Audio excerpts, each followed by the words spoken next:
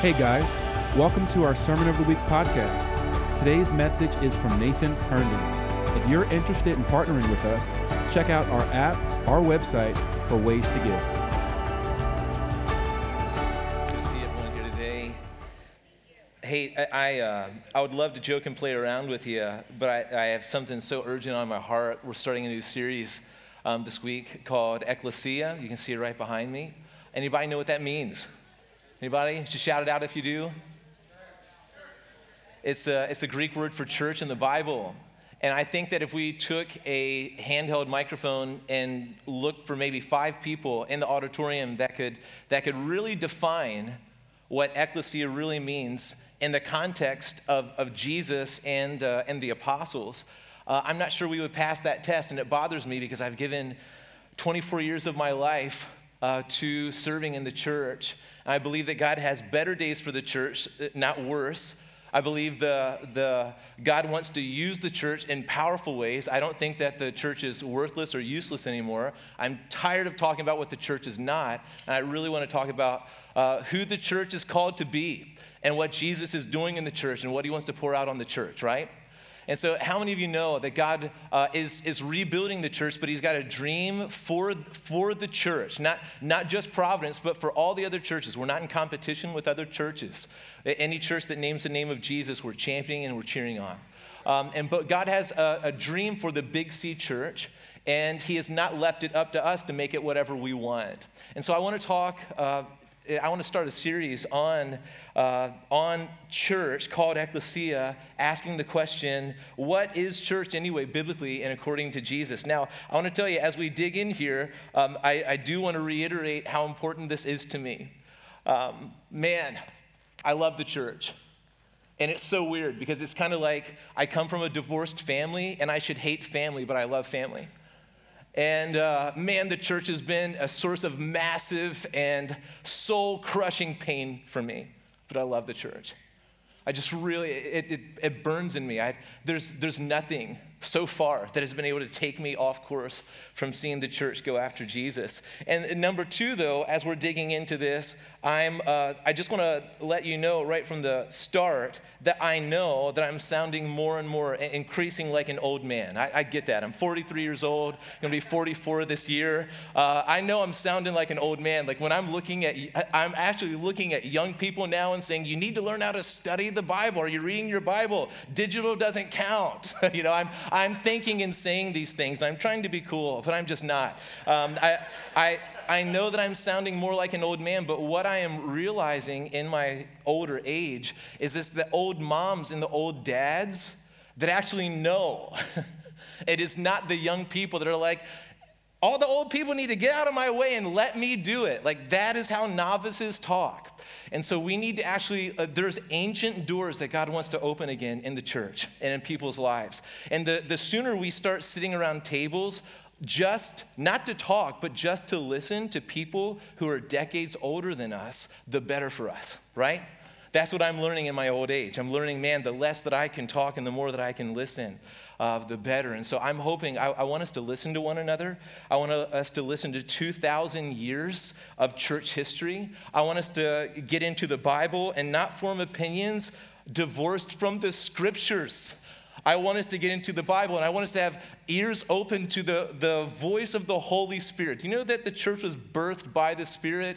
If the Holy Spirit wasn't alive and well in the church, then there would be no church. We would be a club or a YMCA as something, but we would not be the church. There's so much to church that we need to get into. So did I whet your appetite at all? All right. So here's what I'm going to do today. Grab your Bibles. Please open to the book of Matthew.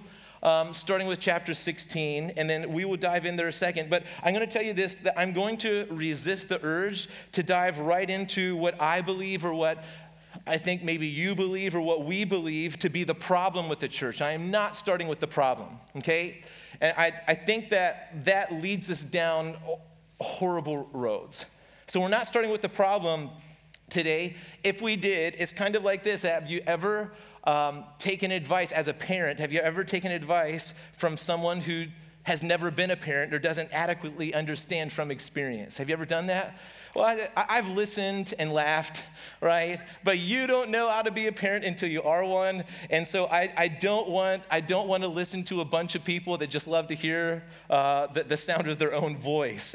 I think often we are quick to volunteer information. We're quick to volunteer our own points, but that's actually a sign of immaturity, not understanding. And so I'm not just going to say, here's what's wrong, and here's what's wrong, and here's what's wrong, and here's what's wrong, when we don't even understand what the word ecclesia means, the biblical context from that. I want us to become a people of understanding. I want us to know how to seek God. I want us to know how to study the Bible. I want us to know how to hear the voice of the Holy Spirit. I want us to know how to wait on God. I want us to know how to be in a room with people with nothing digital, just waiting and being bored and liking it. Like, we have to learn some of these things again. And so I'm not starting with the problem.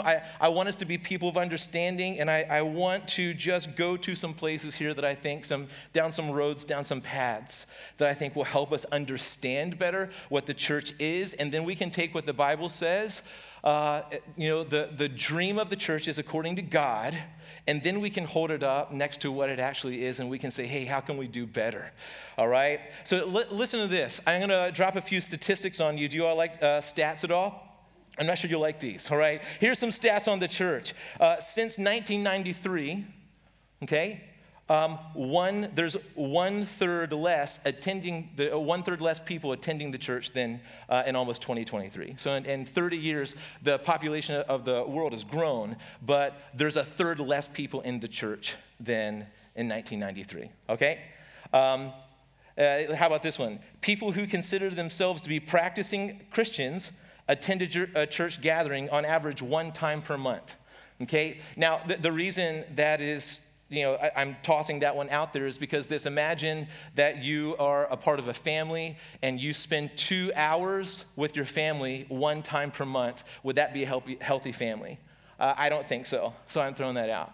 Let's talk about the church since COVID, okay? Since COVID, 23% of former church goers just stopped going. Okay, that's almost a quarter of the church. One out of every 4 people they never went back. And I know that. Let me say this right now. Some of you are saying, "Oh, that's because we're the church. It doesn't matter." I'm saying that gathering matters. Okay, and I'm about to tell you why. So a quarter of the church just no longer showing up is not good and healthy. Okay, just think of this not in the context of business. Think about this in the context of family. If you lost a quarter of your family, you just never saw them again, would that be good according to God? I don't think so.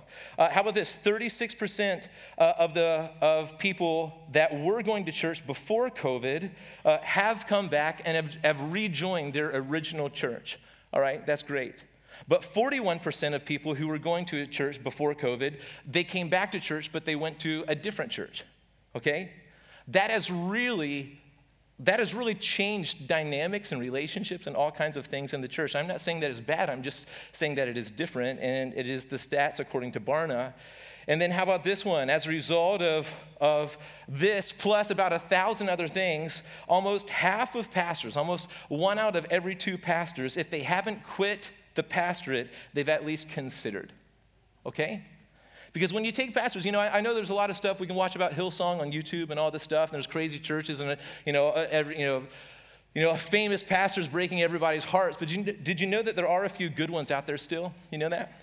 People that actually have given their whole lives just out of purity, serving God, trying to walk in the calling on their life. You know what happens when you lose about 3/4 of your friends? 3/4 of the people that you bled with, would have died for. You know what that does to pastors? Well, they just want to say enough of this. All right? I'll do what everybody else does. I'll watch it on TV, and I'll just do church in my room, right? It's working for others, so that's a really real battle. And the mental health is a massive thing for pastors, and we could really fall off a cliff and go into that one. It's really real stuff. All right? So should we be concerned with these stats? And I could keep going, but I don't want to I just want to toss a few things so we can just kind of get a taste of what's happening in the church right now. Should we be concerned? As I ask that question, I want us to just take our expert hats off for a second, because listen, none of us are experts here on the church, right? Let's take expert hats off and let's put on humility hats for a moment. And let's just think about this. If this is what's going on in the church, like should we be concerned or should we just, be something else? And my concern is that we look at these stats and stuff and we have opinions about them, but and I've already said this multiple times now, but listen to this. We don't know what the church is. We don't know what it is. And it's hard when you look at something and you don't know what it is, it's hard then to use it in its proper function, right? So if you look at a lawnmower and think that it's a hairbrush, and you start using it, that's going to hurt. Or if you look at a church and you think that it's let's say a restaurant. We use this terminology a lot. We borrowed it from other friends. And you go into that church and you just want to order goods. And you don't show up to serve, you show up to be served. Then you're going to be disappointed. Or if you go to a restaurant and treat it like it's your house, and you invade everybody's privacy around the tables, and you actually go into the kitchen and start taking food that you didn't pay for and serving it along with the cooks, like you're going to be booted out of that. It's like you have to look at what it actually is and then use it accordingly. And so we haven't gotten it right on what the church actually is, and in turn how to use it. And so where we go when we find out what the church is, if we actually really want to know, is we have to go to the scriptures and we have to begin to dream with God. Do you know that one of our core values at Providence is we dream with God? We've got a lot of dreamers here. We got a lot of visionaries here, and we love dreams and visions, but we don't love dreams and visions where we dream and then we ask God to bless them. We love receiving dreams and visions from God and then making them ours and then running in his direction, right? So the question is, what is God's dream for the church? What is it? Is God's dream for the church that it's safe enough that I never get my toe stepped on? Is God's dream for the church that it's short enough that I beat the Baptist to lunch? Is that what it is? Is God's dream for the church, is that, it just makes me feel good? Is God's dream for the church that I would just go and be seen? Is that really God's dream for the church, or is it much more? And I just want to tell you this morning that it's so much more than this. So Matthew chapter 16 is where we're going to be today for the most part. And I'm going to read this passage. And the reason I'm starting here is because this is the first place where we see in the Gospels, okay, Matthew, Mark, Luke, and John. Those are the Gospels. So when we refer to the Gospels as books of the Bible, Matthew, Mark, Luke, and John, that are actually talking about and showing the life of Jesus on earth. Okay, when we go to the Gospels and we look at Jesus' life, this is one of two places that Jesus ever uses the word ecclesia or church. Okay, so that's where we're starting today. Make sense? Listen to this. Starting with verse 13, it says this. Now when Jesus came into the district of Caesarea Philippi, he asked his disciples, "Who do people say that the Son of Man is?" And they said, "Some say John the Baptist, others say Elijah, and others Jeremiah or one of the prophets." And he said to them, "But who do you say I am?" And Simon Peter replied, "You are the Christ, the Son of the living God."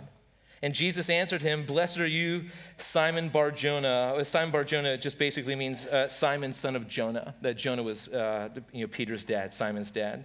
"Blessed are you, Simon Bar-Jonah, for flesh and blood has not revealed this to you, but my Father who is in heaven. And I tell you, you are Peter, and on this rock I will build my church." There's the word, that's ecclesia. "I will build my ecclesia, and the gates of hell shall not prevail against it." Look at verse 19. "I will give you the keys of the kingdom of heaven, and whatever you bind on earth shall be bound in heaven, and whatever you loose on earth shall be loosed in heaven." Then he strictly charged the disciples to tell no one that he was the Christ. Now let's look at this for a moment and break it down a little bit. I feel like I can pull a few basic truths about the church out of this passage. Most of them are surrounded by verse 18, which says, "I tell you," Jesus is saying, "you are Peter, and on this rock I will build my church, and the gates of hell will not prevail against it." There's so much just in that verse, but let's look at the whole passage that I just read together, and let's pull out a few basic truths about the church. These are foundational ones. These aren't just kind of random, exciting ones. I think they're exciting, but these are foundational truths about the church that we have to know and we have to get into our heart as anchors, okay? So here's the first truth that I want us to see is that the church is built on Jesus, okay? The church is built on Jesus. I got to say this. The church is not built on love. We operate in love. But there's so much out here that I've heard former leaders from this church saying that religions are all the same, basically. They all have to do with love. It weasels its way into the church so stealthily. And then who in the right mind is going to disagree with that? Well, someone with a biblical clue, because the church is built on Jesus, not on love. Jesus is the embodiment of love, and he is love. But you have to attach your definition of love to the name of Jesus, or it's not biblical love, okay? So the church is built on Jesus. This is what Christianity is much different than other world religions because of this. Other world religions may call us to love one another like the scriptures do, but Jesus is the only one, God in the flesh, who has called the people of God to be built on him, the person of Jesus, not just concepts, okay? So here the church is built on Jesus unapologetically. We don't prance and dance around this one. This is absolutely foundational. If you love loving other people, but you couldn't give a rip about Jesus, you're just not a Christian, okay? So the church is built on Jesus, and I get this. Do you see? I tell you, you are Peter, and on this rock I will build my church. Now, I know that I'm getting myself in trouble today. This is a much debated passage. This is where Protestants and Catholics tend to part ways. Our Catholic friends would say that on this rock is actually Peter, and that's why he's the first pope. I would wholeheartedly disagree with that, even though I wave to my Catholic friends, I high five them, and I'm just like, okay, guys. But I completely disagree with that. I really believe that on this rock is, let me say it this way. In my opinion, what Jesus is not saying is that he is building the church on the person of Peter. Okay? All right? What Jesus is saying is that he's building the church on the confession and the revelation that Peter had, okay? So the foundation of the church is not Peter, okay? It doesn't matter if somehow you're related to him and you go way back. God's not looking at who you're related to. He's looking for faith, all right? And so the church is not built on the person of Peter. The church is built on the confession of Peter. That confession being, Jesus is the Christ, the Son of the living God. That's what the church is built on, all right? So the foundation of the church is the revelation and the confession that Peter received and said. That Jesus is the Christ. He's the Son of the living God. When we say that Jesus is the Christ, we're saying that he's the Messiah. When we're saying that he's the Messiah, we're saying that he's the anointed one. When we're saying that he's the Christ, the Messiah, the anointed one, we're saying he's the one that had been prophesied of for millennia and is now the embodiment and the fulfillment of. This is the one that the church is built on. The church is built on Jesus. He is the Christ. He is the Messiah. He is the Son of the living God. This is where, when we're staring at Jesus, we're staring at the eternally begotten Son of God who wasn't created but has always existed, and we build our lives on him. That is what the church is built on. The church is built on Jesus, and Peter got it right. That's why Jesus got excited. Now, listen to this. If the church was built on the person of Peter, why then at the very end of this passage, see verse 20? Then he strictly charged the disciples to tell no one that he was the Christ.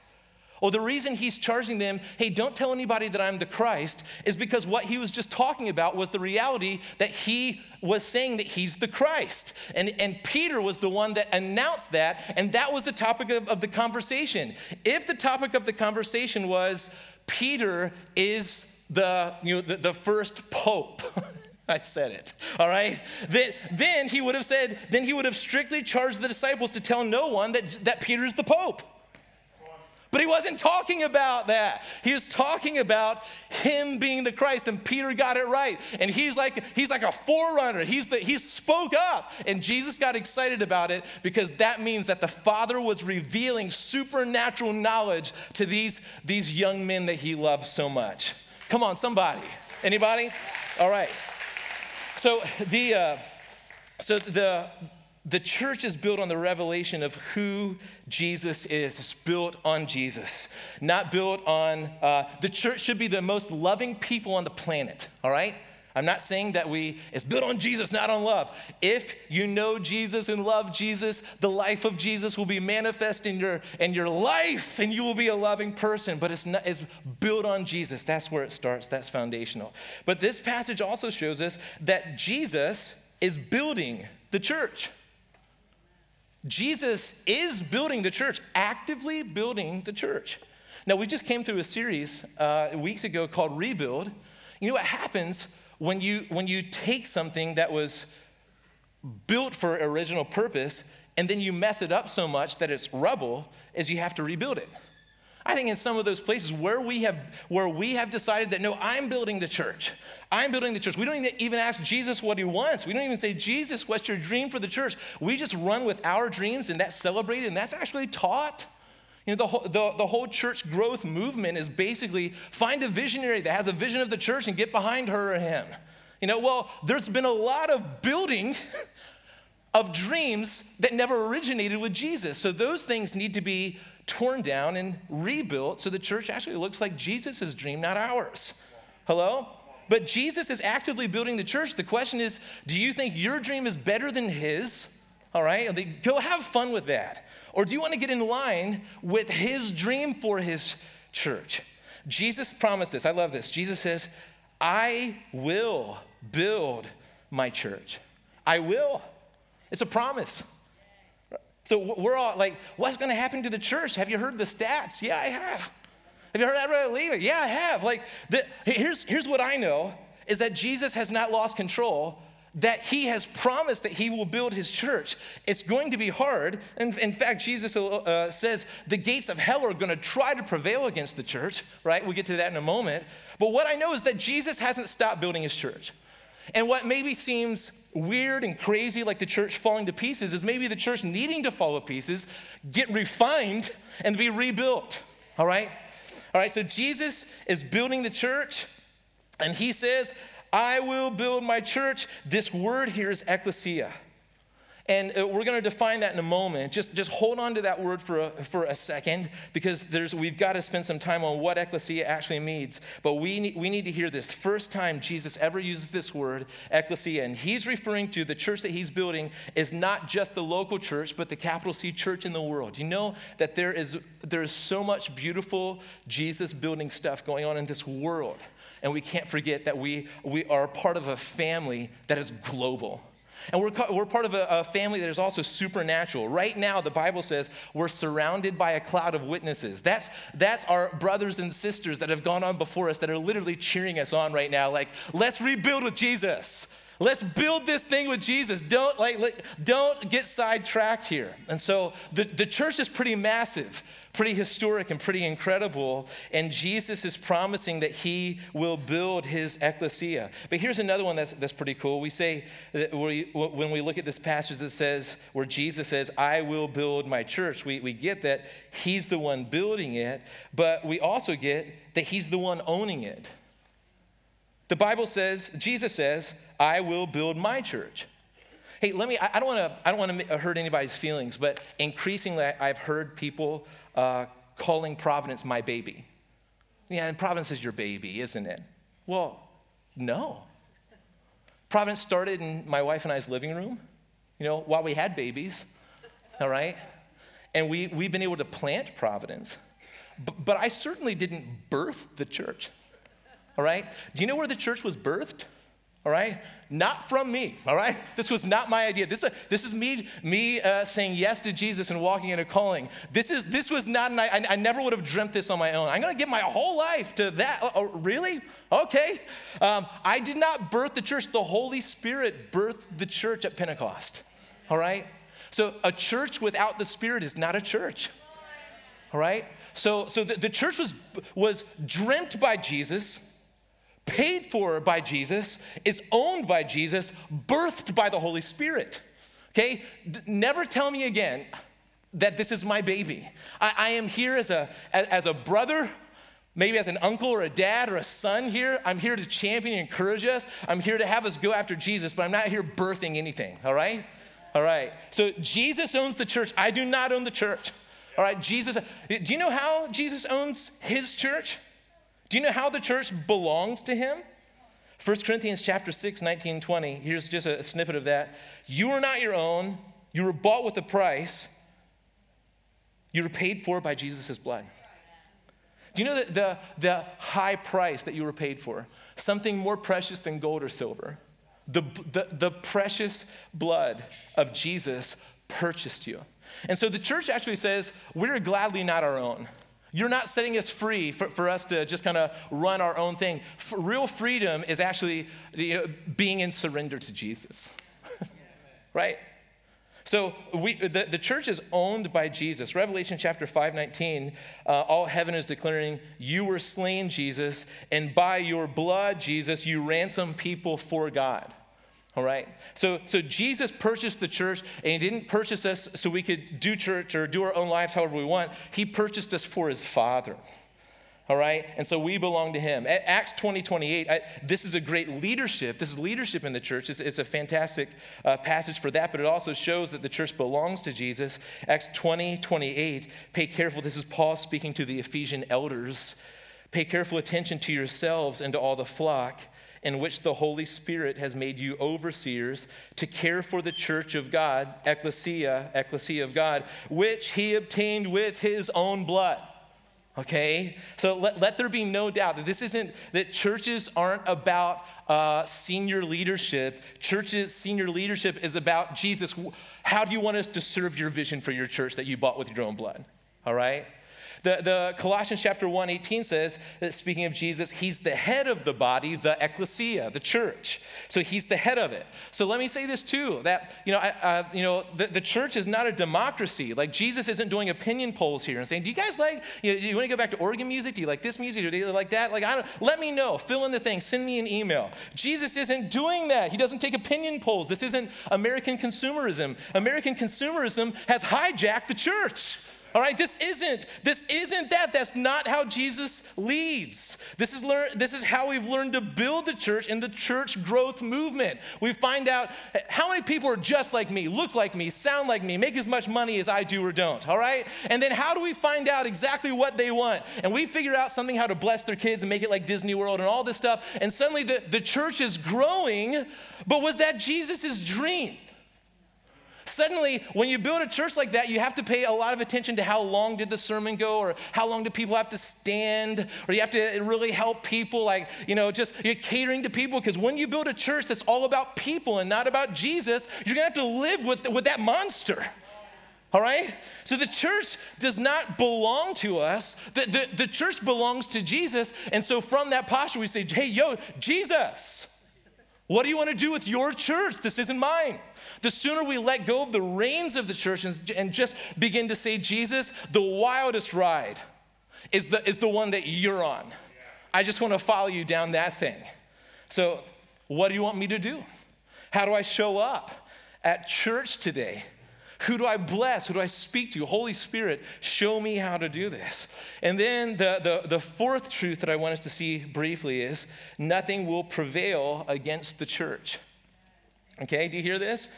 In verse 18 of chapter 16 of the Gospel of Matthew, the gates of hell shall not prevail against it, meaning the ecclesia, the church. All right? So I do want to press into this for a moment, because if the gates of hell shall not prevail against it, what that implies is the gates of hell will try to.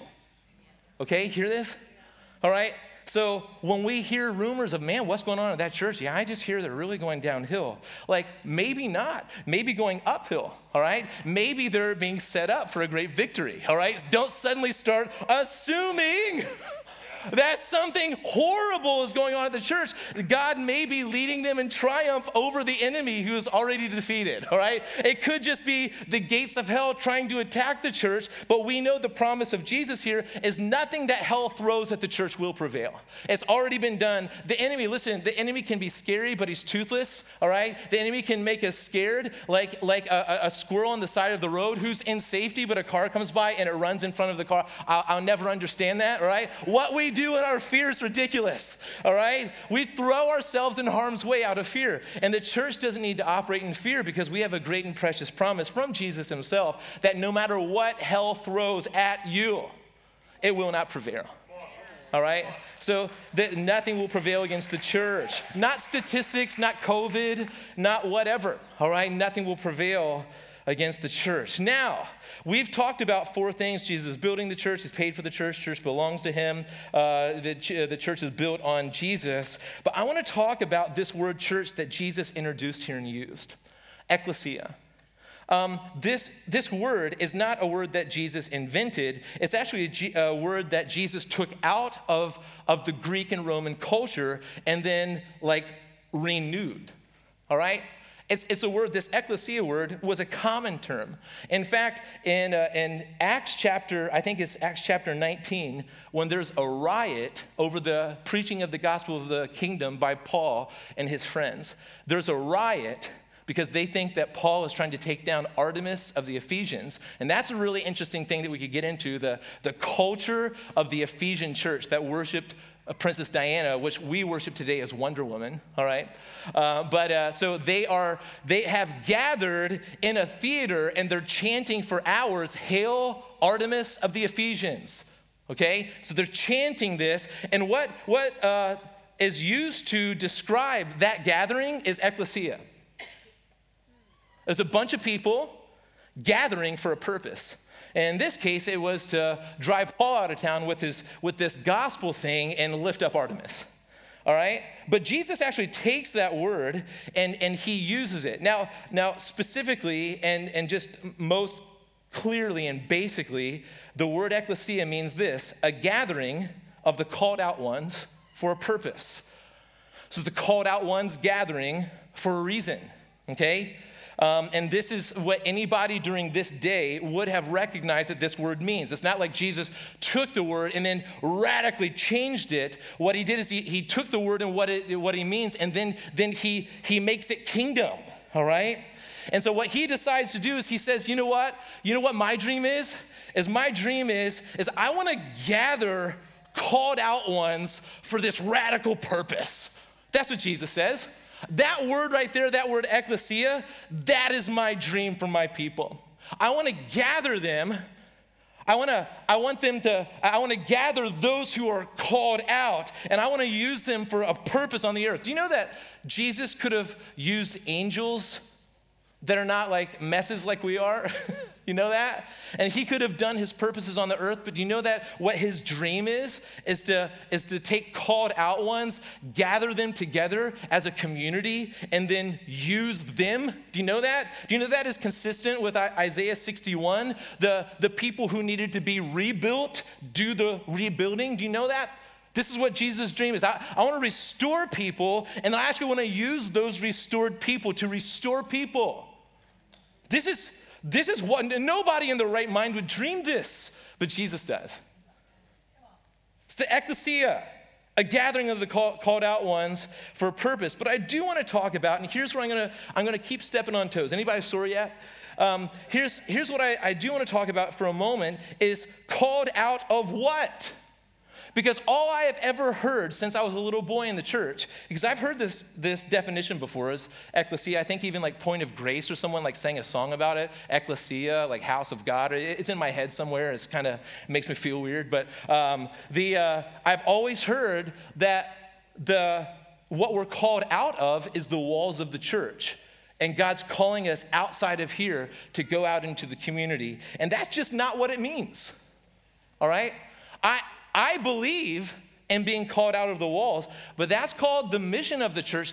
That's not what the church actually is, okay? That's part of the purposes of the church, but the church is not being the church mostly when it's not gathered outside just doing all of our own things. That's actually not Jesus' dream for the church. There is no doubt about it that ecclesia means gathering or assembling, and we can't begin to under-spiritualize that. So when we say ecclesia, we're not talking about what goes on outside the walls first and foremost. That's the mission of the church, but that's not the definition of the church, all right? There would have been no association in Jesus' day with the building for the original hearers. So the original hearers would not have, the disciples most definitely did not hear Jesus saying, oh man, the gathering, well, let's get outside of these walls. Well, they already were.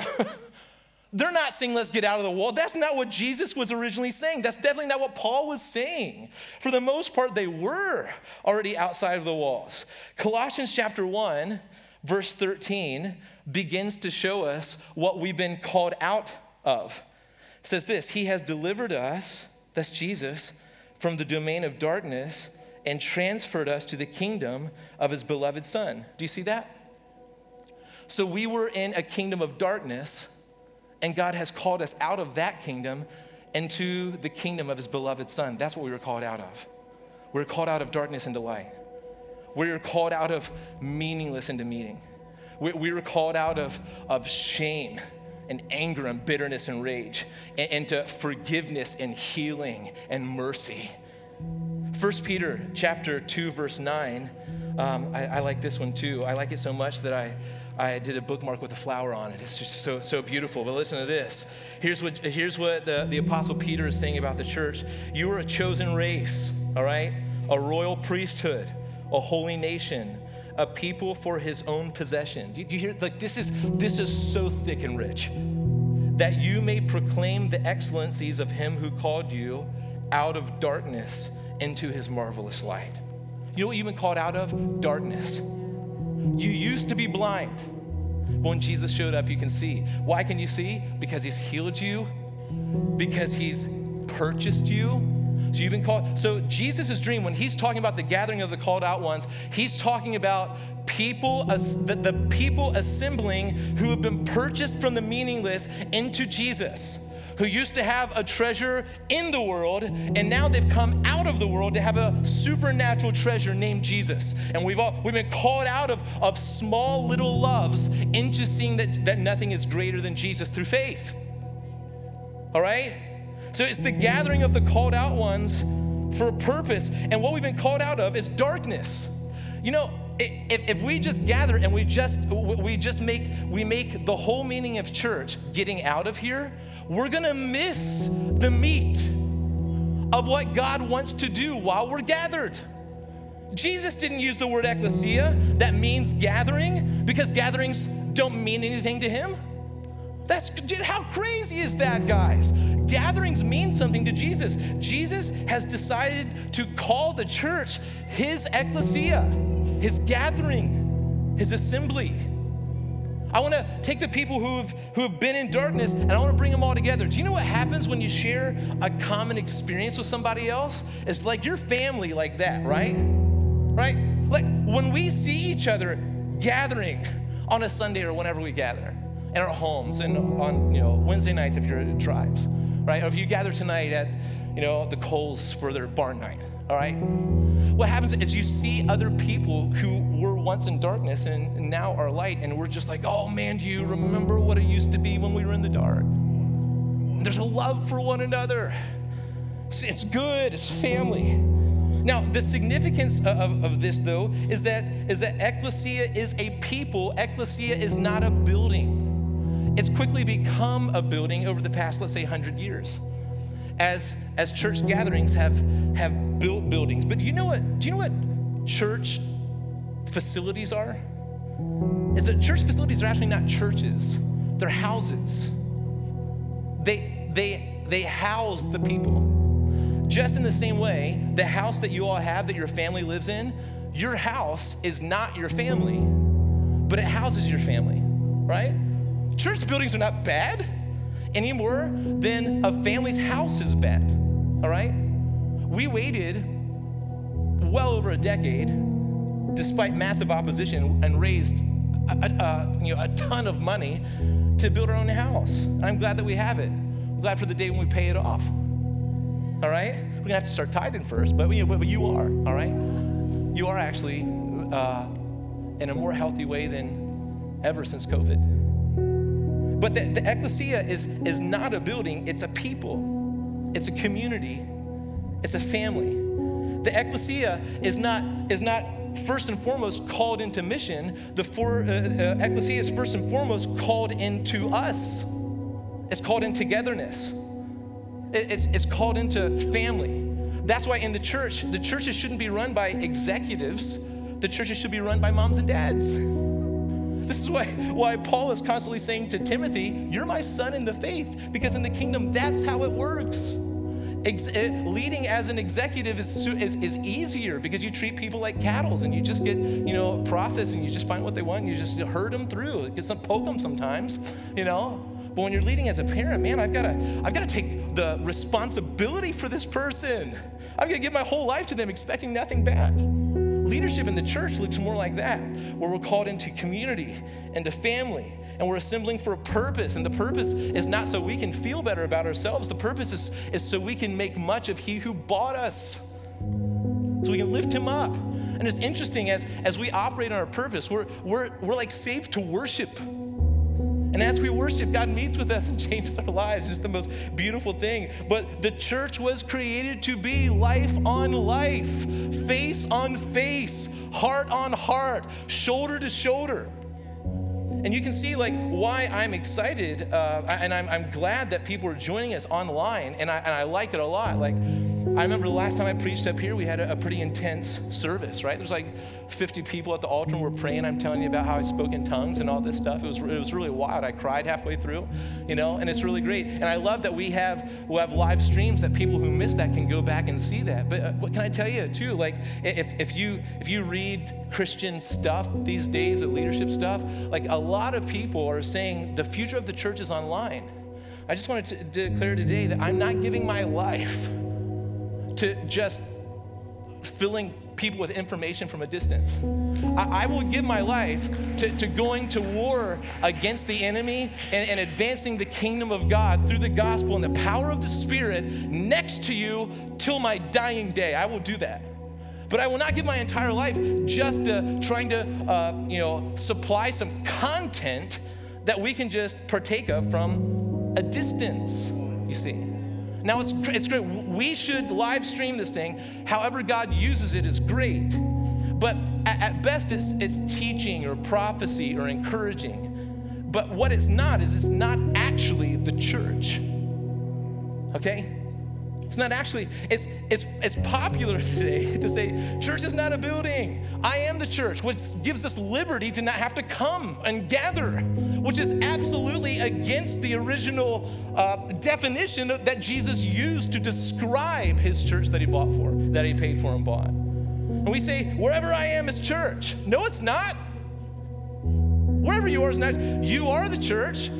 You're advancing the kingdom, but the church is the called out ones gathering. We can be on mission. We can bring the gospel. We can advance the kingdom. We can heal the sick. We can do all this stuff as a son or a daughter, but you have to gather for it to be church. And I think that a lot of you just disagree. So let me just toss this out, and maybe I'm wrong, but maybe you are. Okay, listen to this for 1 second. Remember how I just said that family is not about a house, right? It's about the people in the house.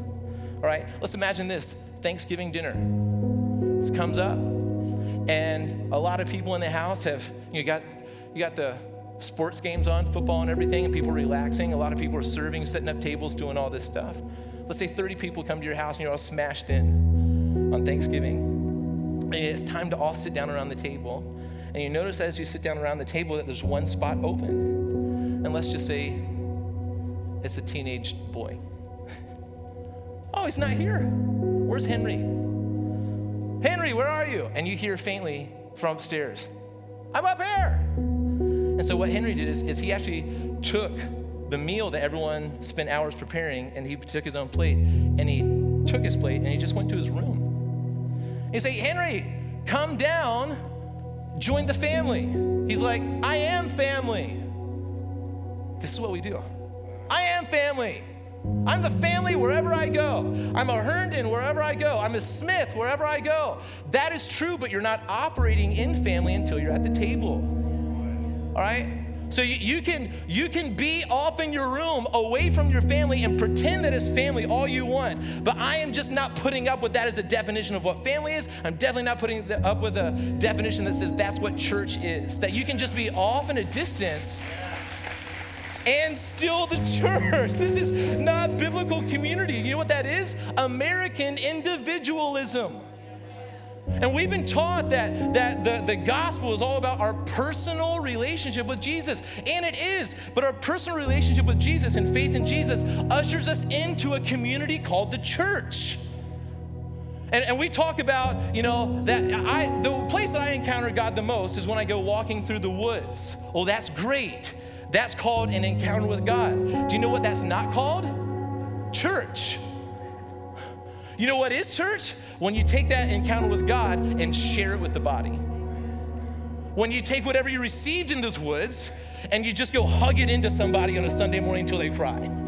When you get, man, I really got a word, and then during this kind of awkward, greeting time, you actually say, God, who's that word for that you gave me in the woods? And then you share it with them, and they break down. They needed your word that they would have never had if you stayed in the woods. Guys, that is what church is. It's a gathering.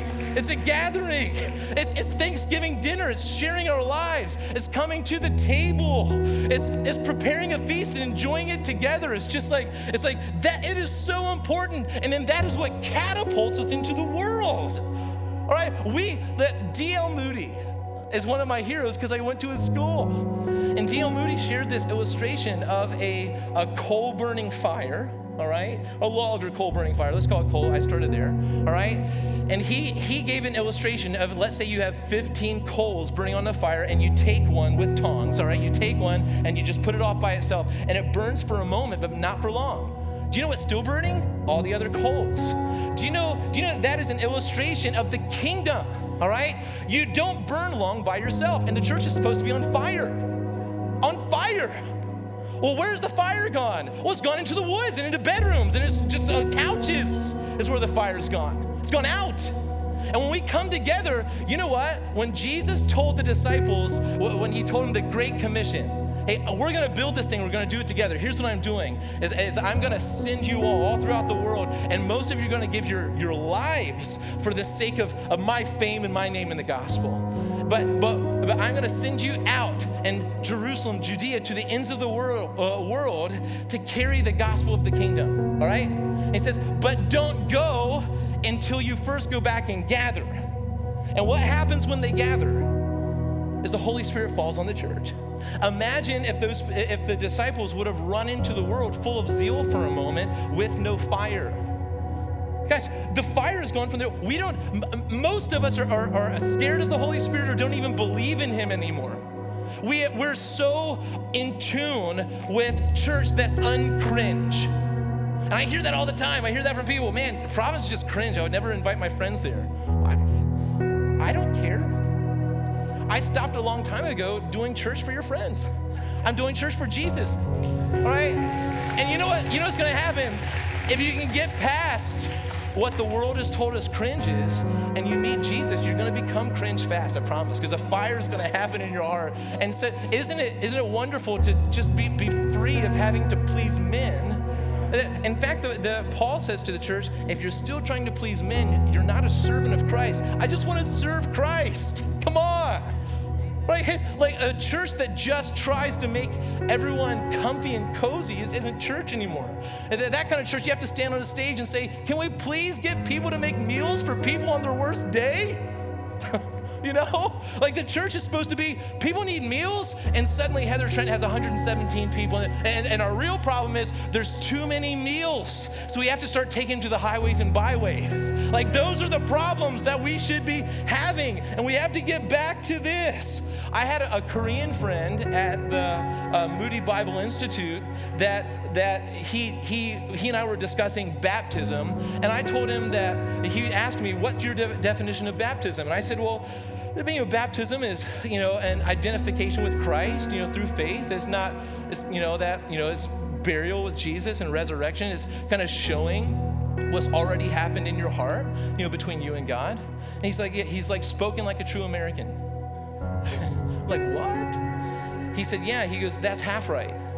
But he goes, where I come from, when we're identifying with Christ, but we're also identifying with the body of Christ, and this is what gets us killed.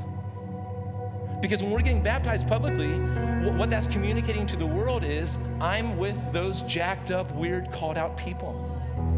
It's not just about Jesus. You're saying, I'm with the church. And so this is why we don't have official membership here. We have baptism, all right? I don't need your name on a piece of paper. I need your body here sharing your gifts in your life. You know, when you're baptized, you're telling everybody around you. This is why you should never do it flippantly. And it's amazing, like how many, like in the past year, we baptized over 100 people in just 2 baptisms, and people jump in, they're all excited, and we never see them again. That's bad theology. That's not us discipling well. We've got to get better at this. When you get in the waters of baptism, you are proclaiming Christ until he comes, and you're also saying, I'm with these people. So where'd you go? We need you. We need your fire. Where did you go? Do you know what happens when the church gathers? We're operating in Jesus' dream and his smile. He's always smiling over us. But there's something special when we say, hey, Jesus, take the reins. I'm not as good of a leader as you. My dreams are not as good as yours. Like, you have the reins. I'm just gonna hold on to you. Let's go, Holmes, right? So we're operating in Jesus' dream. But we're also operating, when we're gathering, we're operating in presence and fire. We're getting together. We're saying God loves to fall on a house, not just a person. Does he fall on individuals? Yes. I've been there. I know that. But you get really messed up when you're going after Jesus together. There's something about together that is just, we're not saved as American individuals. We're saved as biblical kingdom community. All right? What happens when we gather together is as others get built up, and the Bible says that he who refreshes others will himself be refreshed. So you're blessing yourself without trying. All right? Do you know what happens? Is when the church gathers is weekly reunions. Reunions. Don't you love reunions? Haven't seen you forever. Don't you love reunions? That's how it's supposed to be when we gather.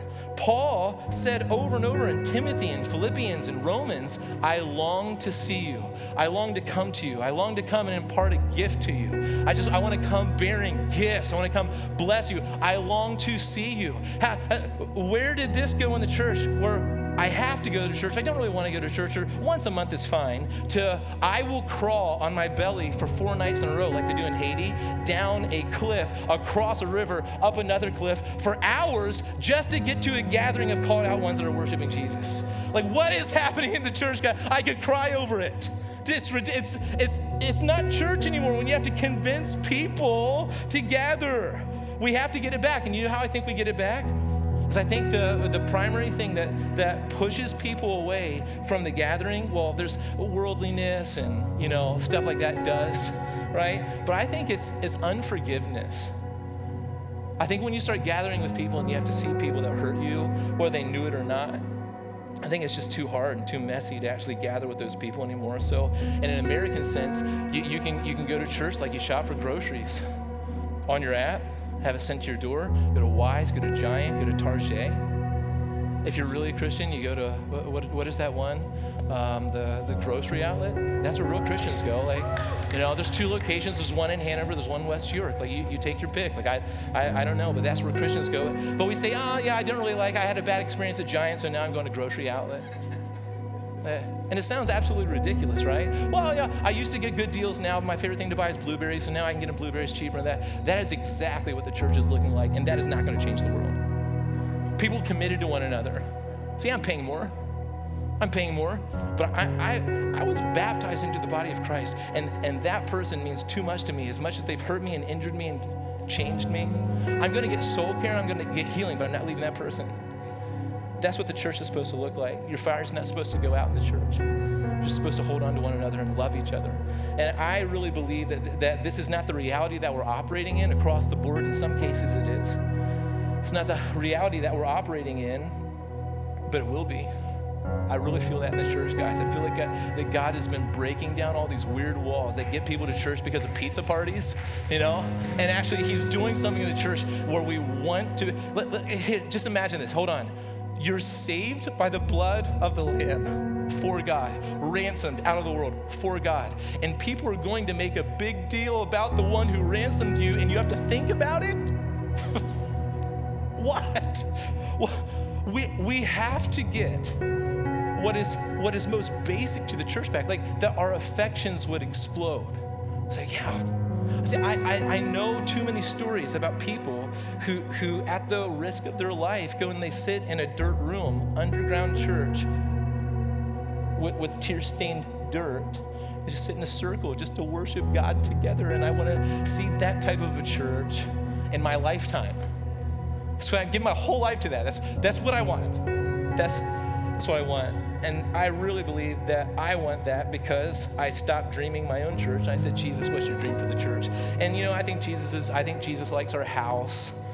I think Jesus likes stuff. But you know what I really think he dreams is the church being called out, people that actually want to be together, treasuring him, fire in their hearts, covenanting that we're going to be family together. You know what happens like when divorce is like, ugh. And so many of us have experienced that. I know I have. As a child, my parents are divorced, and it hurts, and it's, and the church, that's all the church knows. It's all the church knows. We're the bride of Christ. We're sons and daughters of God. We're adopted, we're grafted into the vine. Like, there's so many descriptors of what the church actually is, right? And we don't shop for church. America has told us that, but I'm just, this pastor right here is sweating in your face and just telling you the opposite, all right? But let's just, man, it just feels like just a moment of taking a seed and planting it in our hearts. Can we just plant this for a moment? It's deep in our hearts, just be quiet just for one moment, just like, oh God, if there's anything that was true that was said today, Jesus, about the kind of church that you want, God, I just pray that you take that seed, and I just pray that we would not offer to the enemy to steal. We would just walk out of here and say, oh, that was kind of nice. That was kind of, I don't know, I think I disagree, but whatever. But God, if there's anything that was from you, I just pray, God, that we would take that seed and that we would just plant it in good soil in our hearts. I just pray that something grows out of this. I pray that your ecclesia, your gathering, your assembly of called out ones, you want to change the world with your ecclesia. I just pray, God, that we would become passionate about what you're passionate about, the way that you're passionate. We just want to say, Jesus, thank you for saving us. Thank you for them putting us on mission. I just pray that we would see people like you see them. I pray that you would use our church to be dangerous to darkness again, not dangerous to one another inside of it. Oh God, and wherever we have been dangerous, I just pray for a humility to overtake our hearts where we could apologize and make things right. We just ask for you to move by the power of your Spirit. We pray this in Jesus' name. Amen. Thank you for listening to the Sermon of the Week. We hope you've been blessed by this message. If you'd like to partner with us, you have the opportunity to give online at providencecommunity.org.